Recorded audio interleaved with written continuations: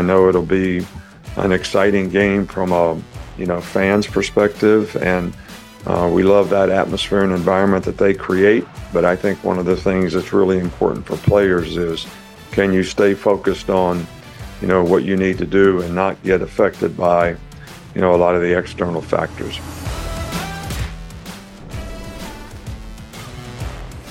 Hello, welcome to a Wednesday edition of Always College Football. Today is September 6th, and we hope that you're having a terrific start to Labor Day week.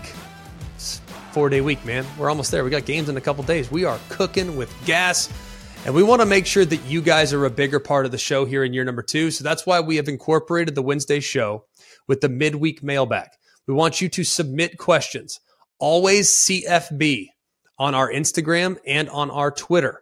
We're checking it constantly. We'll ask for questions after Mondays, but we'll also ask for them on Tuesdays or whatnot. So just give us a follow and we'll document these questions. If you submit them now, we might answer them next week.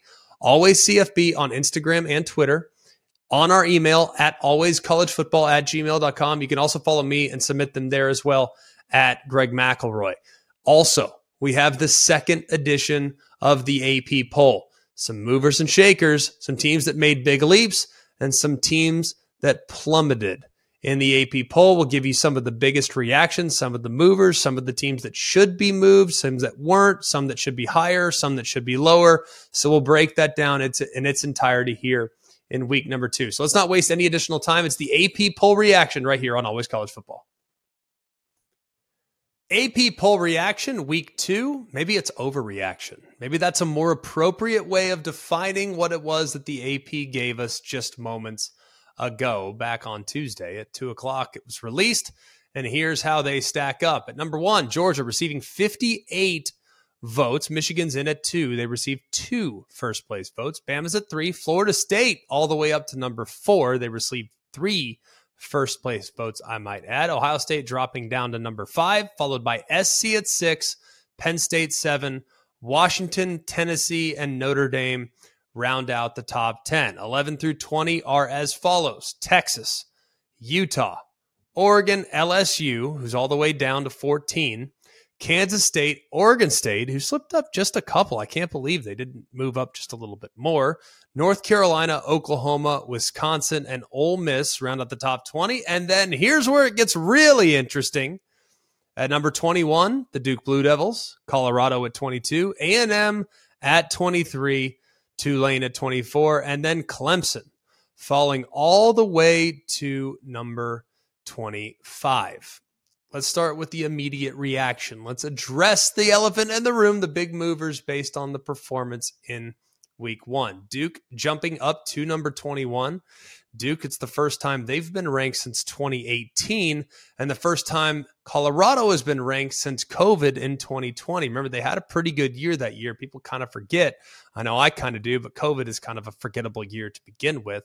Iowa and TCU, you're probably wondering who the teams that were moved out. Iowa was moved out, as was TCU, understandably so, after they were terrible defensively there against the Buffaloes. Ohio State drops down to number 5. That's their lowest ranking in the AP poll in the last 2 seasons. Florida State all the way up to number 4. That's the first time Florida State has been in the top 5 since 2017's preseason poll. Started that year at number 3. Remember, they played Alabama. It was a huge game. And then DeAndre Francois got hurt, and then Florida State really wheels fell off, and they were never quite the same. The biggest drops were from LSU, who dropped from 5 to 14. Understandably, you probably could have dropped them a little bit lower, especially based on how they played there in the second half. Granted, they did have a couple opportunities in the first half on 4th down, short yardage, that couldn't quite get it done. But they got to address some issues along the offensive line. But if you think about where they were last year, going into week 1, and after they performed in week 1, you think about LSU, think about how much better they got over the course of the season. I think they'll probably be okay, but either way, they have some things to address. Brian Kelly knows that, especially when you listen to his press conference. He said, "We are not the team we thought we were." Understandably so. Got to get things fixed, and you got to get things figured out. And the biggest drop on the table were the Clemson Tigers. They fell from 9 to 25. And I'm going to be honest, guys. I'm going to be really honest. I know that Clemson was a phenomenal program from 2015 to 2022, and they might very well be phenomenal again this year. But last night's performance was as bad as I've seen them look in over 10 years. It was really, really bad. I think the last time I saw them look that bad was against Florida State back in 2013. It's been a while since we've seen them lay such an egg. They didn't have really any threat downfield. I didn't think the receivers create a lot of separation. They weren't able to consistently put things together in the red zone. People are saying, well, Duke played amazing. They did. Duke played great. Duke did everything you wanted them to do to be able to pull off the upset, except they didn't. Duke had plenty of their own mistakes. So had Duke not made any mistakes, how did Clemson score their only touchdown of the game? It was on a muffed punt. So I think at this point, look, I know Clemson has talent. I know they've recruited well. I know they have all these things, but based on week one performance, it'd be hard for me to have them in the top 25. Now, who would I put in over Clemson? That's a conversation that we can have. I haven't really thought about it that closely, but either way, I think they're lucky to be in the top 25, and it was very appropriate for them to drop as far as they did. As far as the conference supremacy argument, one that we always like to have, right? We always love the conference supremacy argument. The Pac-12 currently has 6 teams ranked in the top 25. That's tied with the SEC for the most among all the conferences. And that's actually the most that the Pac-12 has ever had in the history of the AP poll. So you think about 6 out of 12 that are ranked for the Pac-12. It's truly remarkable. And, UCLA is pretty close.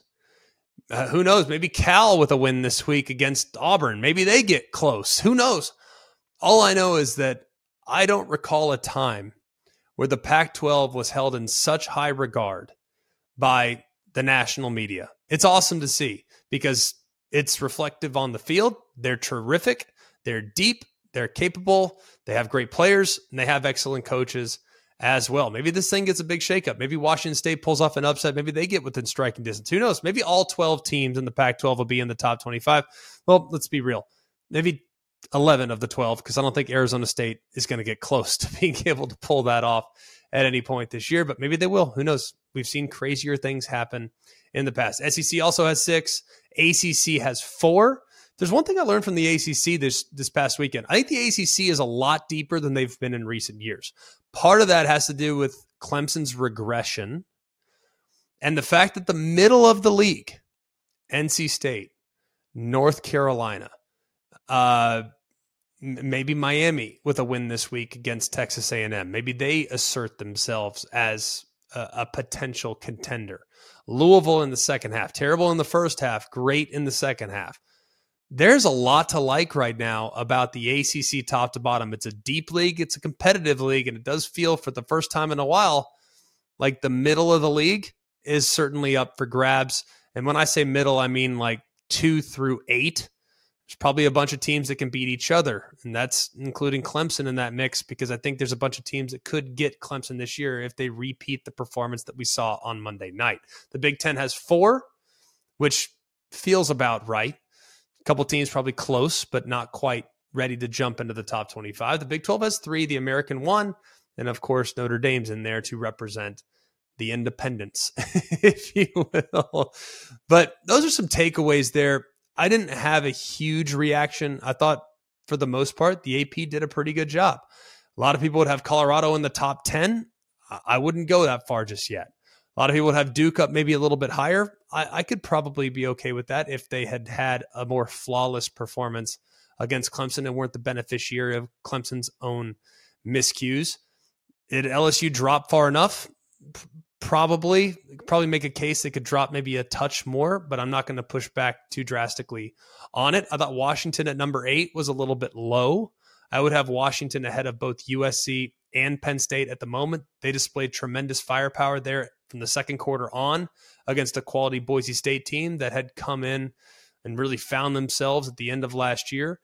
Thought they maybe had a chance to keep it close. Washington made sure that wasn't the case with the dominant second quarter performance, and then they played great down the stretch as well. So I think Washington probably the team that's probably a little bit too low, but for all intents and purposes, it's early. We're going to overreact. Let's reassess a week from now when we get week 3 edition of the AP poll. Please continue to submit questions to our mailbag at alwayscollegefootball@gmail.com. This is the midweek mailbag. We are going to do this every single week of the college football season. So many great questions that you guys sent in over the last couple of days. Wanted to get to as many as we could. We also have a ton of questions coming out of Twitter that we'll get to here in just a moment. But where are we starting today, Jackie? All right, first up is Tim in South Florida. He asks, who needs a win more to calm the fan base down on Saturday? Texas A&M or Miami? It's a great question. It's, I think, one of those where we are going to completely overreact to the outcome of this game. It's totally natural. It's totally expected. But look, given the state of the ACC right now, I think, look, I know that Mario has a long runway. I don't think he's in jeopardy. Look at how he's recruiting. Look at how already he's recruiting. Look at how they've already bolstered some of the NIL. Look how attractive it's been for a lot of players in the portal. So I think Miami is still in good shape. But if for whatever reason A&M goes on the road to Miami and comes up short, and then you still have to look at the games that A&M has to play down the stretch. A&M still has a lot of losable games on the schedule. Now, will they ultimately lose all those games based on their week one performance? I think they're looking really good. The Bobby Petrino, granted, it's New Mexico. They went 2-10 last year, but the offensive line looked better. I thought Connor Wigman was getting the ball out of his hands really quickly, looked really comfortable in the RPOs. They obviously have great length at wide receiver. They have unbelievable talent on the perimeter. Defense, thought they did some good things. So I think A&M, if they lose this one, it will be, in some ways, it will feel like a backbreaker because you're 5-6 years into the rebuild. Miami's 2 years into the rebuild. A&M at this point already expected to be contending. Miami, even though most people thought, hey, Mario would wave the magic wand, I still think there's more to lose if you're A&M at this point because you're just further along in your program development. All right, next one comes from Caleb in Tennessee. He says, what if Clemson's struggles over the past few years haven't been DJ Uiagalelei's fault? How concerned should Clemson fans be for this season? Well, they haven't been DJ Uiagalelei's fault because everyone put it on DJ, but here's the difference. Clemson's personnel is not what it once was. Think about all the great receivers that Deshaun Watson and Trevor Lawrence had at their disposal. I mean, from Hunter Renfrow, T. Higgins, Mike Williams, Amari Rogers. I mean, just the list goes on. And DJ, I mean, at times their best weapon outside of Antonio Williams was a tight end last year, and Davis Allen is a good, solid tight end, but he's not a game breaker by any stretch of the imagination. The problem with Clemson is that their personnel on the perimeter is not what it once was. And their offensive line has never been great. Their offensive line's always been adequate. It's never been a group that's going to move you off the ball. They're okay. They're not a liability, but they're not an overwhelming strength either. Will Shipley's incredible, and he has done a lot for this offense, both in the run game and in the pass game, but the offensive line and the perimeter skill hasn't been ideal. So what made Clemson amazing for many, many years is that they could win their one-on-one matchups on the perimeter. I'm not as confident that they can do that. You watch one game last night, the separation wasn't there, and you think about Cade Klubnik. Cade Klubnik attempted 43 passes against Duke. They went for just over 200 yards passing. They averaged about 5 yards an attempt. If you look at how he was throwing it, they didn't get any big plays. They didn't stretch the field vertically. They didn't threaten the defense over the top, partly because Duke was playing bend, don't break, and don't let anything behind us, don't give up the big play. But still, Clemson, even when you played that bend, don't break defense, you tried to keep things in front of you. You still couldn't do it because Clemson was so dynamic on the perimeter. So it wasn't DJ Uiagalelei's fault. It's a collective effort. And I think their offense has to take some significant strides forward if they're going to be a real threat in the ACC. But based on week one, I don't think they're within striking distance of Florida State. I don't think they're within striking distance right now of what I saw from North Carolina. I think NC State would give them a lot of problems knowing how good they are on defense. And of course they have Notre Dame coming to their place. They have a bunch of other games on the schedule that are not absolute guarantees. So it might be a tough year if they don't get some things ironed out here very, very soon in Clemson, South Carolina. All right, next one comes from David in Texas. He asks, the Big 12 will be under some pressure this weekend after a few teams lost games they shouldn't have last week. Can the conference rebound with Kansas, Iowa State, Baylor, Texas, Texas Tech, UCF, and Cincinnati all playing pretty big games? And what is a good win-loss record for this group? It's a great question when you think about how we perceive leagues, right? Everyone perceived TCU as a really good team, national championship runner-up. I told you on this program, I think they're going to regress significantly this year. I told you that. We loved them last year, don't love them this year. Too much turnover. And I just don't think that it's a realistic opportunity for them based on how many close calls they had. I don't think it's likely that they bounce back in a big way. Do you perceive the strength of the league based on the strength of the teams at the top? That's the real question. Because if you are going to perceive the Big 12 as weak because of outcomes by Texas Tech, outcomes by Baylor, and outcomes by TCU, then you're probably not going to see the league through a real positive lens. But if you look at Oklahoma and how they played, you got to feel pretty good, albeit against gettable competition in Arkansas State. But it was a clinic from start to finish, offensively and defensively. You look at Texas, it was not good. Offensive line didn't play good. Quarterback, I don't think, played very good. I think the run game can certainly stand to benefit more. You take away 4 big plays, they average like 2 yards a carry. So there really wasn't a whole lot of efficiency offensively. I loved what I saw from them defensively, though. And if they go on the road and get a win in Tuscaloosa, is anyone going to be concerned about the state of the Big 12? Kansas State looks to be a player. You know they're going to be pretty good. Maybe UCF, based on how they played last Thursday, maybe they're a player.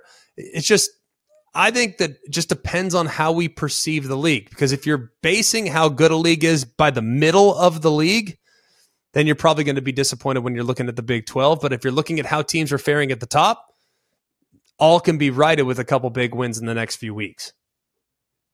All right, next, Frank in Charlotte wants to know, are there any gambling lines from week 2 that are sticking out to you right now? A lot. Just know, guys, do not overreact to week 1. Vegas is not going to overreact. We shouldn't either. So a few lines that have really stuck out to me. Colorado is a 3-point favorite against Nebraska. Everybody and their brother is on Colorado. And guess what? That line hasn't budged as of right now. Another one. NC State really struggled against UConn for a better part of that game. It was not a flawless performance. Meanwhile, Notre Dame has gone out and run roughshod through every single team they've played up to this point. Granted, it's Tennessee State and Navy, but it hasn't been competitive. Notre Dame has been completely dominant on both sides of the ball, even though I do think there are some things along their offensive line from last week that they would like to clean up. And yet that line is 7 or so in that vicinity. That one stood out a little bit to me. Another one that I thought was really interesting. Have you guys seen Baylor, who just lost to Texas State? They're playing Utah at their place. And you're going to try to explain to me this. Hang on. Baylor just lost to Texas State. Utah just dominated Florida. And yet Baylor is only a 6 or 7 point underdog. That one stood out to me. How about this one that also sounds a little bit funky? Because this one I thought was pretty mind-blowing. Texas Tech just lost to Wyoming. Oregon just hung 100 on Portland State. Now Texas Tech comes home, they welcome Oregon down, and that number's around a touchdown. Be careful with the week 1 overreactions is all I'm going to tell you, because I think a lot of people will fall victim to what they saw last week, draw conclusions, which we should never do off week 1. We can draw assumptions, we can gather information, but we cannot draw conclusions. We cannot draw conclusions. So those would be a few based on great or terrible week 1 performances, and yet Vegas still baiting people into either betting for or against some of the teams that either overachieved or underachieved in week 1. All right, great one here from Nate in New York, talking about a couple programs you love this year. He's got tough road matchups in week 2. He wants to know who is in more danger of getting upset, Wisconsin or Ole Miss? I think the Wisconsin game is a very difficult game. I did not think they looked great. They ran the ball, obviously fantastic. I really am having a hard time right now. And I went into the season not feeling great about Tulane. I thought they really overachieved in week 1. It was an excellent performance. We'll talk about them a little bit more in a minute. But the team that I think is in a tougher spot is probably Wisconsin. It's a very difficult road trip. Anybody that's ever been to Pullman, Washington knows just how challenging that environment may be. Ole Miss is north of a touchdown favorite I think their offense with Jackson Dart is going to be excellent. It will be a difficult place to play. It will be hostile. Tulane fans, I think, are really fired up about this opportunity to host an SEC program, given that they were once an SEC member. So I think the more dangerous game is for Wisconsin. You look at what Washington State did last week. There were a lot of positives that came from that week 1 performance, and the travel from Madison, Wisconsin to Pullman, Washington will be very challenging. So that would be one I'd be very, very careful with if I were a Badger fan. All right, last one here from Paul in Kentucky. He wants to know, are there any other ongoing quarterback competitions we should be keeping a close eye on outside of Alabama and Ohio State? Are you confident Dart and Milroe have firm holds on their jobs? I'm very confident that Jackson Dart has firm hold on his job, at least as of right now. I think he played well last week. I would imagine that he'll continue. He's taken great control of that offense dating all the way back to the spring. You've heard nothing but positive reviews based on his performance both in practice and throughout summer and fall camp. I think Jalen Milroe did enough to secure himself as the starter as of right now, but it seems like it's an evaluation still ongoing with Nick Saban. He's non-committal, he's confident, but he's non-committal at the moment, so I think they'll probably continue to assess where they're at when looking at I guess it's a 3-way quarterback race, but it does appear now that Buckner has surpassed Simpson based on the pecking order that took the field last Saturday in Bryant-Denny. I think Ohio State's quarterback competition is still ongoing. Kyle McCord looking over his shoulder just a little bit. Ryan Day's already been outspoken about trying to give Devin Brown a little longer look against Youngstown State and then probably the following week against Western Kentucky. So I think that quarterback battle probably is still ongoing. As far as other places, I mean, is Auburn still in the quarterback battle? I don't think so. Peyton Thorne's the guy, but Robbie Ashford has a really nice package that he's going to be kind of thrust into with the quarterback run game when they get in the red zone. So I don't think there's anything really to see there. So there's not really a whole lot that are jumping out to me right now. But then again, week 1 competition was less than stellar for so many teams. As the competition ramps up, and as the teams and the quality of the teams that they're playing ramps up, maybe you'll start to see a little less than stellar performances, and then that could open the door for a potential quarterback change down the road. So we put it out. You can follow us at Always College Football, Always CFB, on both Twitter and Instagram to submit questions. We put it out. We want to be more interactive. That's one of the things looking back from year 1. Going into year 2, we want to be more interactive. We want to involve you more in the show. So we went to Twitter and we looked through some of the questions that were submitted. So we put them in the show. Let's start with Husker Fan for Life at For Life Husker. Love that name. I wonder who he pulls for. What are your thoughts on Colorado versus Nebraska? We're going to break this game down extensively here on the Friday edition of the show, but initial thoughts. Can Nebraska neutralize the athleticism that Colorado has on both sides of the ball? We know that Colorado has excellent play at wide receiver. We know they have tremendous speed at running back. We know they're going to operate with a really, really up-tempo style of attack that will spread you horizontally.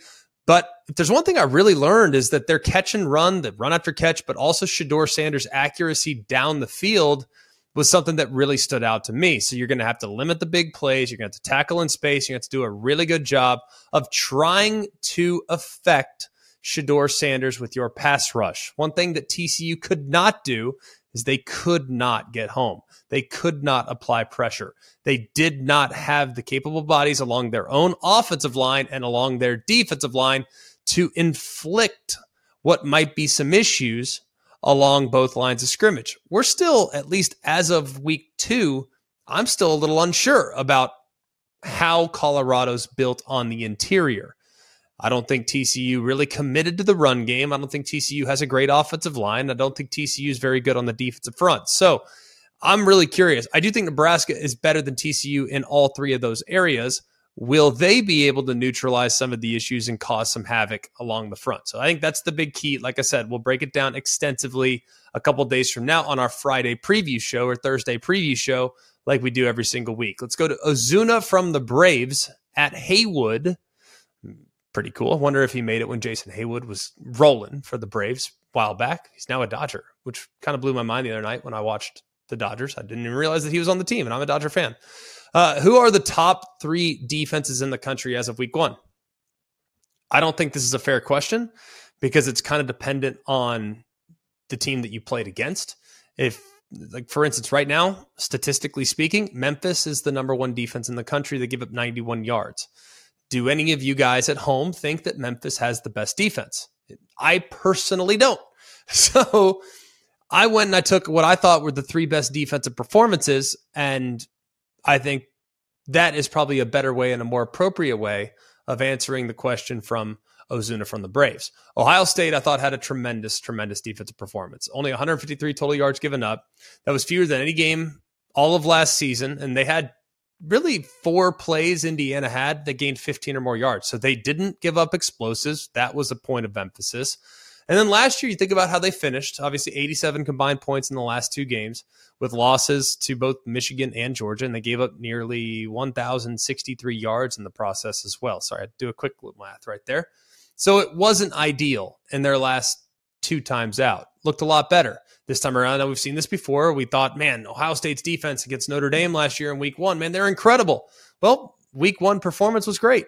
I thought they really got after both quarterbacks used by Indiana, but Taven Jackson and Sorsby, I thought had a difficult time getting into a rhythm, just completed 9 of 21 for 82 yards through the air. One position of note has been the corners. How much better will the corners be? I thought Denzel Burke looked pretty good. I thought Igbinosun from Ole Miss transferring in. Those guys were targeted 11 times and gave up just 4 receptions in the process for 54 yards. So those guys answered the call and didn't allow a lot of completions on the perimeter. And then the front 7, there really wasn't a whole lot going for Indiana running the football. Just under 2.5 yards per carry given up. And I think also, if there's one area where I'd like to see them improve, maybe a little bit along the defensive line, maybe a little bit as far as the pass rush is concerned, they didn't force a turnover. But either way, good performance all around from the Ohio State Buckeyes defense. Tennessee, I thought, also had an excellent defensive performance. The defensive line was off the charts good. Now, how much of that was because Virginia's offensive line was terrible? Probably a little of both. But you think about how often he was pressured, Tony Muskett that is, that right side in particular, man, they were just getting abused on the right side, just getting hit and guys falling down. Kind of found out now, I mean, James Pierce, he might be a star already. Now, like I said, we'll see how he does up against better competition in the weeks to come. But game 1, check the box. Tyler Barron, very explosive as well. You think about both those 2 guys, each had a couple sacks. So worth noting that pass rush appears to be in really good shape.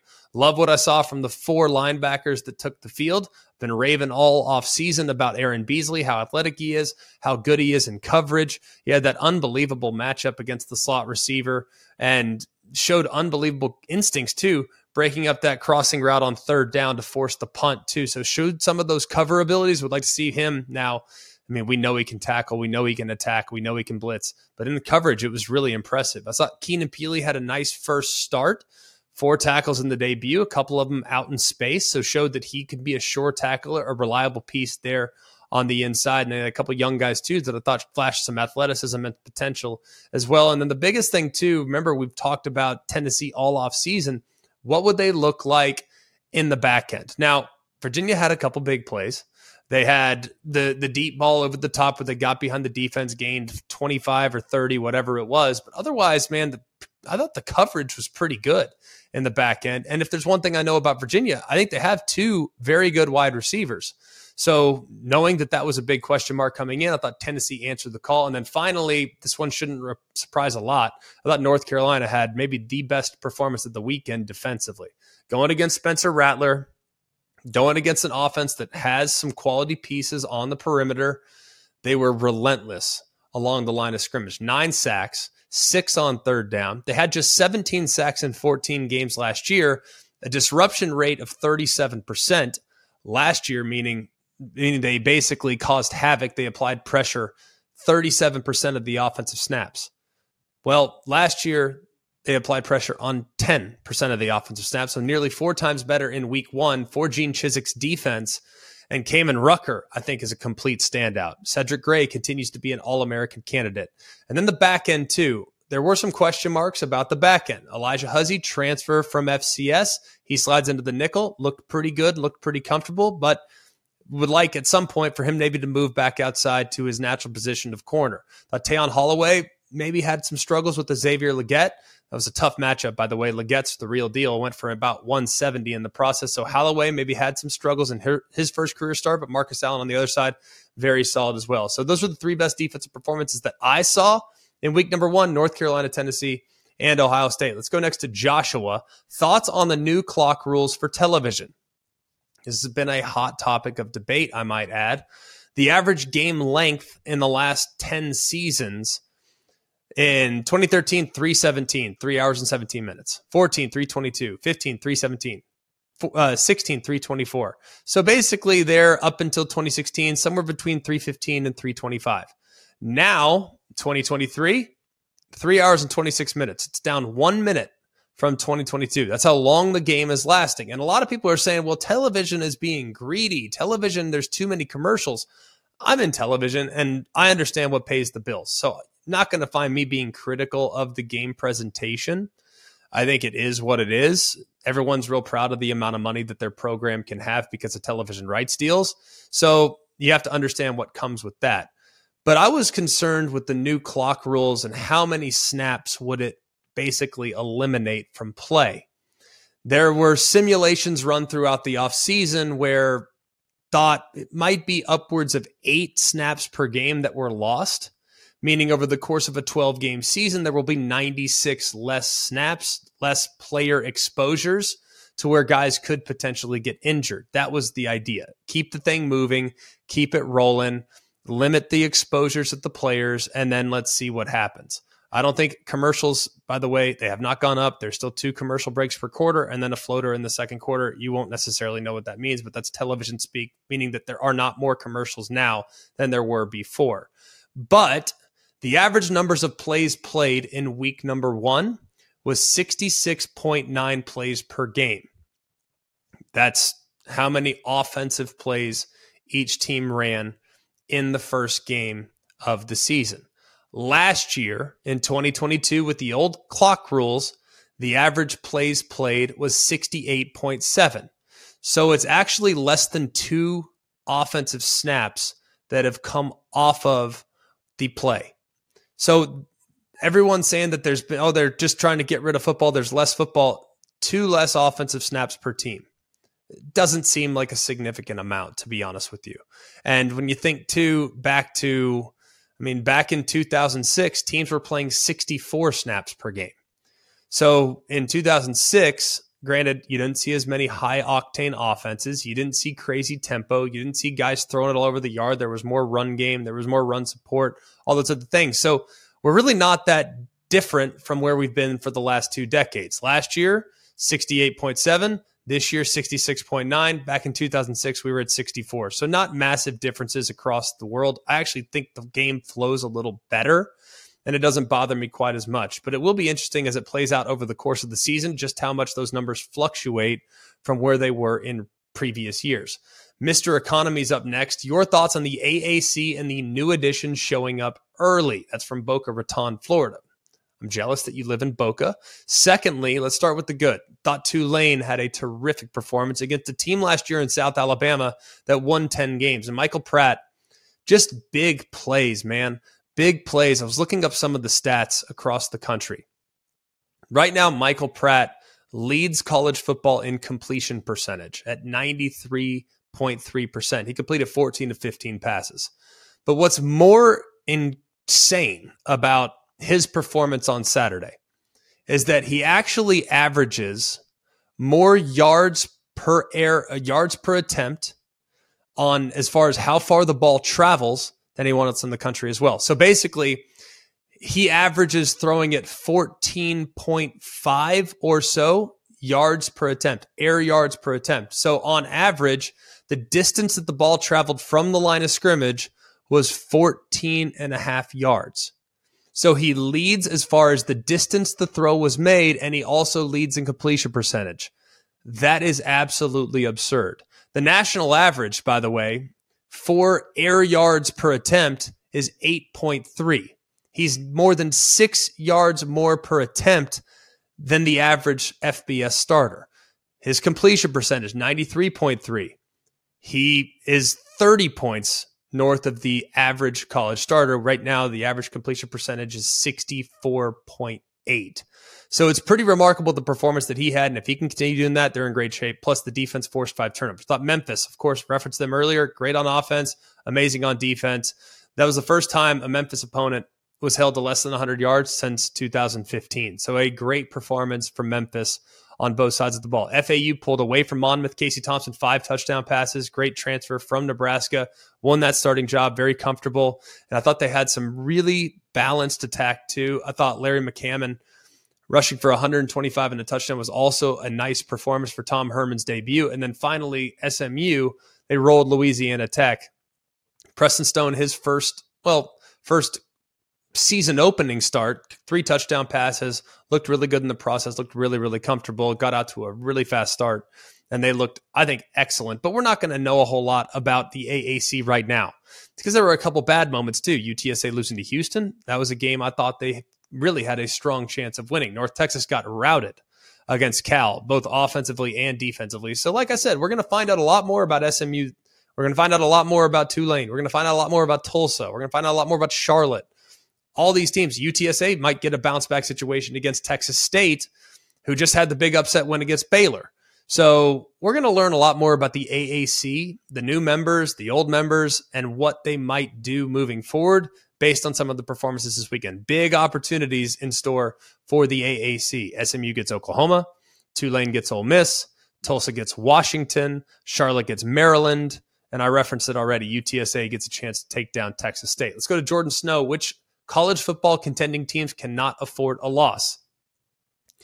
It's too early to have this conversation. We don't talk college football playoff right now because we don't know what's going to happen. We've barely even played any games. We've played very few conference games. We only played a couple games with college football playoff implications. And for instance, last year when Oregon got boat raced by Georgia in week 1, everyone basically threw Oregon out with the bathwater. And next thing you know, they're on like a 9-game winning streak, and they're back within striking distance of the college football playoff. I remember back in 2014, Ohio State, they lost in 2014 in week 2 to Virginia Tech. Everyone said, well, Ohio State's done, put a fork in them. They didn't even look good against Navy in week 1. Well, Ohio State rallied to win 13 consecutive games en route to a national championship back in 2014. So it's way too early to say which college football playoff contenders cannot afford a loss. But based on week 1 performance, I would say it's the Big 12. Whoever their champion is, if they have 2 losses, that's not going to be good for the league because TCU took a hit. A couple other teams didn't look great. Oklahoma looks good. Texas did not look great. TCU, like I said, looked terrible on defense. So probably the Big 12, but it's way too early to make that prognostication right now. Let's go to Kyle Lewis, at Kyle Lewis. How many times have you seen a team called for having 2 players with the same jersey number on the same field? I've seen it happen before. Don't feel bad about it. Saw it, obviously, Florida-Utah game. It does happen. Here's how you fix it. Stop giving every single player a single-digit number. I mean, when you have double numbers across the board, a wide receiver and a DB don't need to be wearing the same number. I know the kids want it. I know it's great for recruiting. I know it's cool in their picture. But, hey, guess what? I'm sorry. You have to wear number 37. Because these are the things that happen when everybody wants a single digit, when everybody wants to be 10, 11, 12, 17, what have you, and everyone's got double numbers, and you have 40 guys that are wearing the number between 0 and 19, this is what happens. It's an easy fix. It's just you got to tell the players, hey, man, sorry, we don't have double numbers. That receiver, he's a junior, he gets number 3. That DB, he's a freshman, he gets number 38. That's the way you fix it, and I don't know if any coaches are going to be willing to do that. Let's talk quickly about my final question because I like this one. This is from Sack Lunch. How good is Luke Altmaier? What I liked most about Luke Altmaier's performance, and let's be honest, Illinois had a less than stellar performance across the board in week 1. Not saying that they're, put a fork in them, they're done. Not by any stretch of the imagination. They might bounce back because Luke Altmaier bounced back. Had that bad interception into triple coverage. And I think that could have very easily kind of messed with his confidence. That could have really easily affected him down the stretch. But how about the fact that right after that interception, he might be reeling, right? No, not the case at all.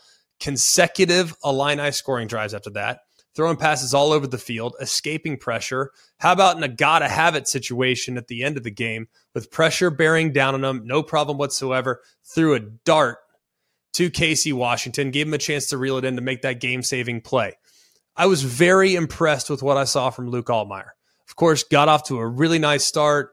I thought it was a great opening script from their offensive staff. He looked comfortable. And I do believe, now this is early, right? It's early and it's against a MAC team and all these other things, but it's a MAC team that I think a lot of people really respect.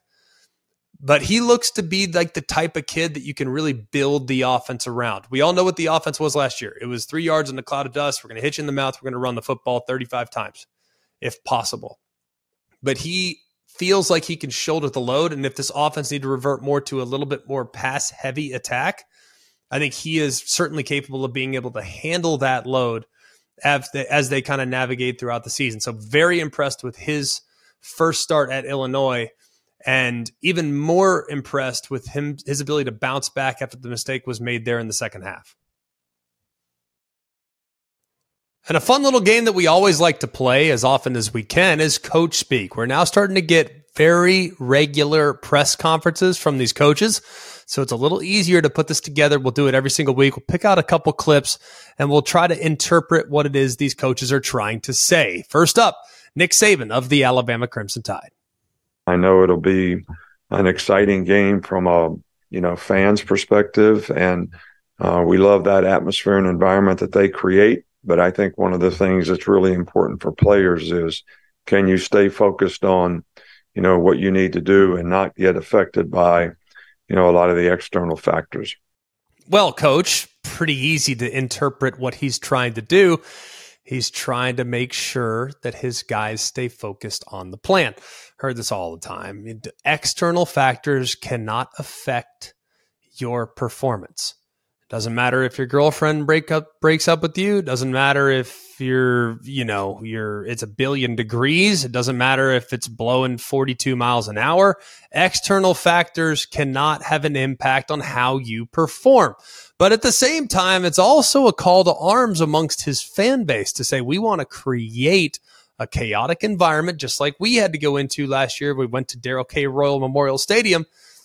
We want to create the similar environment in Tuscaloosa so that Texas feels the same level of hostility that we felt when we went on the road last year. Also, a little side bet, did you guys see the Texas seat assignments that they were given in Bryant-Denny? They're in the nosebleed section of the nosebleeds. That's how far away they are from the field. So Texas, yep. Usually, by the way, I've played obviously a bunch of games in Bryant-Denny. The home crowd basically is 90% of the lower bowl.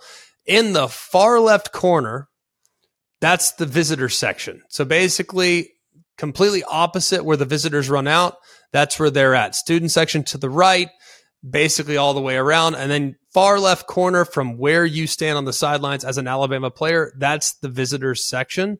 That's not the case this week. They are going to be relocated to the upper deck, which is where Texas had Alabama in the game last year. So just a little gamesmanship being played in response to where the players' families had to sit last year in the scorching Texas heat in early September. So found that a little funny.